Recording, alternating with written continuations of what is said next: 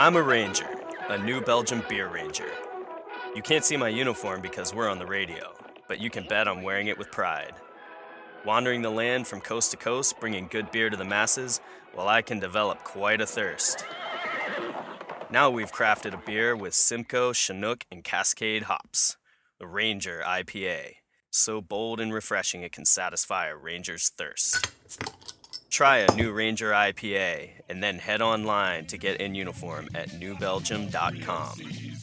Employee owned, alternatively empowered. New Belgium Brewing. Follow your folly. Ours is beer.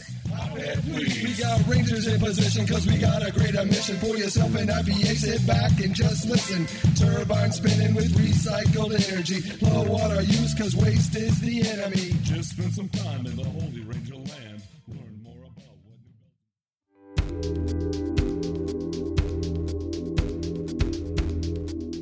This is The Shorts, and you're listening to the Dirtbag Diaries. I'm waiting for the green light to be a permanent resident.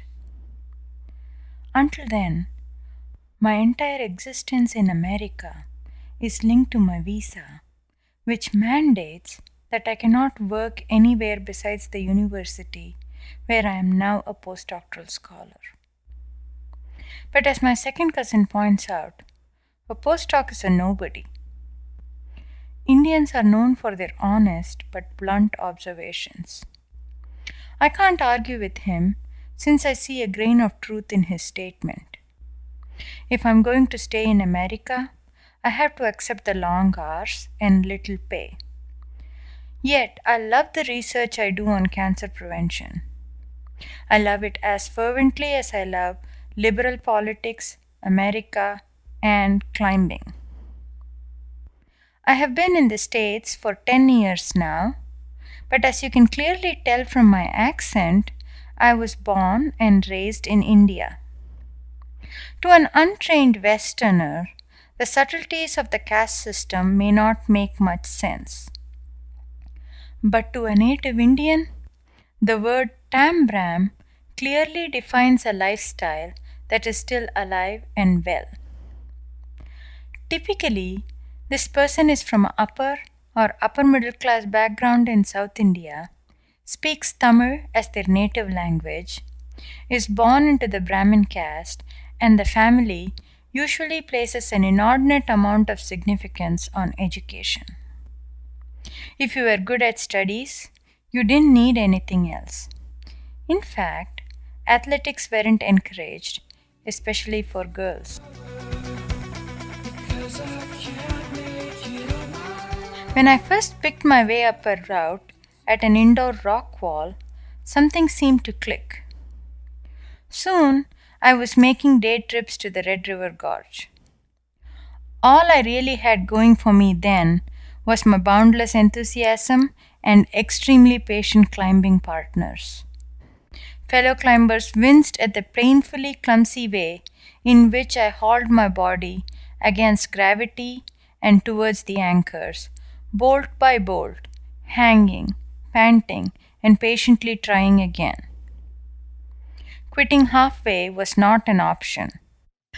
I got through my PhD the same way, not with extraordinary skill or talent, but by simply refusing to give up.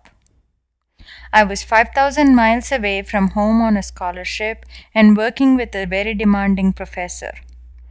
I had signed up for this and I would be damned if I quit. So I kept at it systematically and patiently until I got it. I successfully completed 2 huge studies that contributed some important data to cancer prevention research.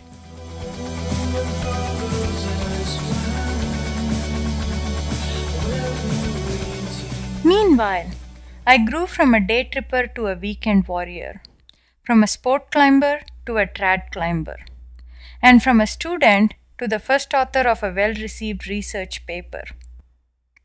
6 years, several projects, an unexpected first ascent, and 4 research papers later, I graduated with a PhD in nutritional prevention of cancer. As a postdoc, I threw myself into doing what was expected of me. This was my ticket to success, my path towards the green card. I was training to scale the initial steps of the academic hierarchy. Climbing, like a faithful partner in a committed relationship, took a back seat.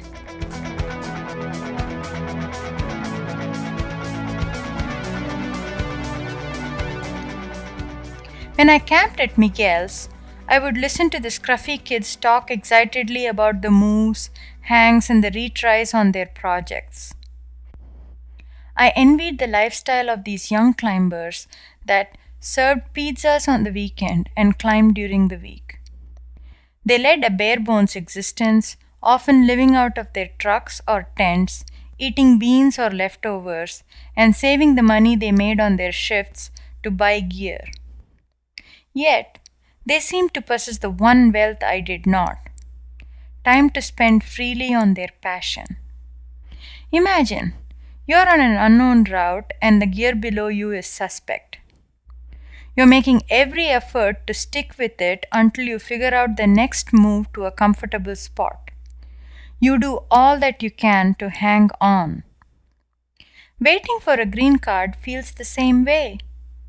Getting it would mean not being tied to my university job, taking time off, and hitting the road. I'm working long hours with crappy pay and no recognition, hoping that science and the INS will deem my research worthy. I'm working towards wealth, not the monetary kind, but the wealth of time to freely follow my passion. But until then, I just have to hang on.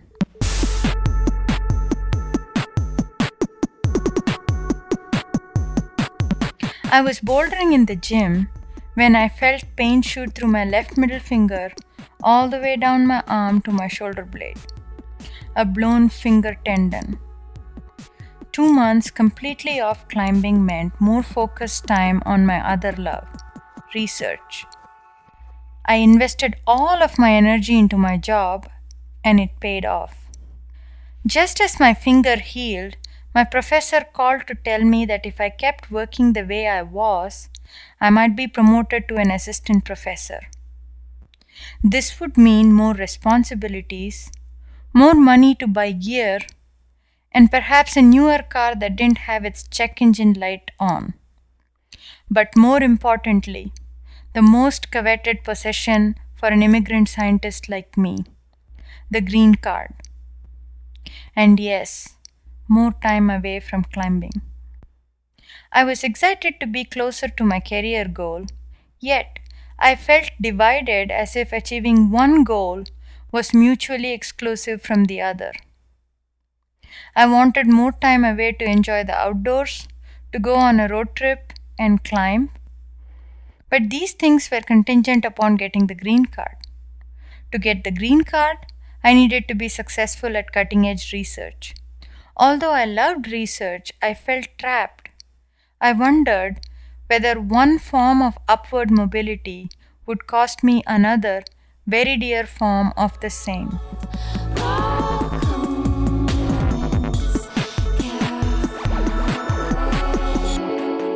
The night before I told my boss, I went for a long run. I needed the solitude to reflect on my decision to quit work. My best friend was getting married in August and my sister having twins in November. A trip to India twice in 3 months was not affordable. The best option seemed to be to quit work and go climbing in between. I pondered whether I was ready to gamble on my career and risk not getting the green card.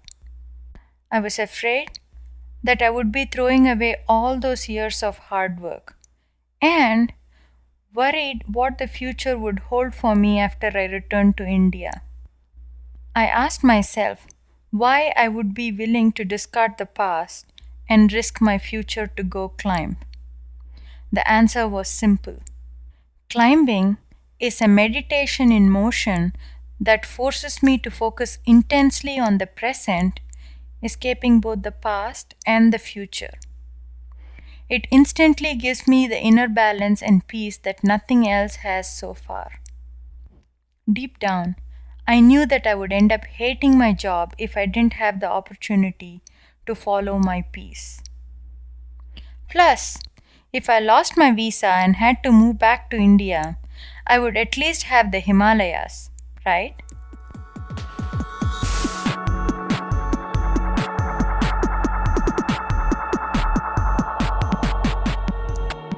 I'm home in Madras now, in the land of my ancestors, warm climate and strong aromas. My family is happy to see me. I decided to leave the rope and bring baby gifts instead. I'm excited to be leaving on my climbing adventure to Europe, where I can choose between the cold hard granite of the Alps or the sharp sporty limestone of Frankenura. I will finally be able to see my climbing soulmate Kasha. Then there is Hampi, Badami, and an unnamed bouldering crag I discovered on my last trip home. I've taken a leave without pay instead of quitting my job. Although it's a compromise, it's good to know that I can still come back to my other love. Some professors have already told me it's a bad career choice, and it might significantly delay the processing of my green card. Yet, when I define myself as a climber, the conflicting identities of living in a different culture, of making career choices, fall away at the periphery. Because when I am at the crux of a route, the only thing that matters is the movement at that moment in time. Life is about upward mobility, and for me, that's claiming as many vertical feet as possible.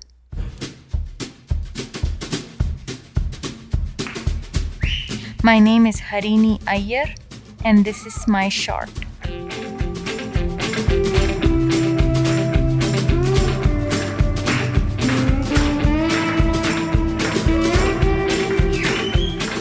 Music today by Fonts, Nedry, and Summer People. You can download the cuts at our site, dirtbagdiaries.com. The shorts are listener-driven. They come from people like you. At New Belgium Brewing, they make it happen. They foster our stories. Thank you.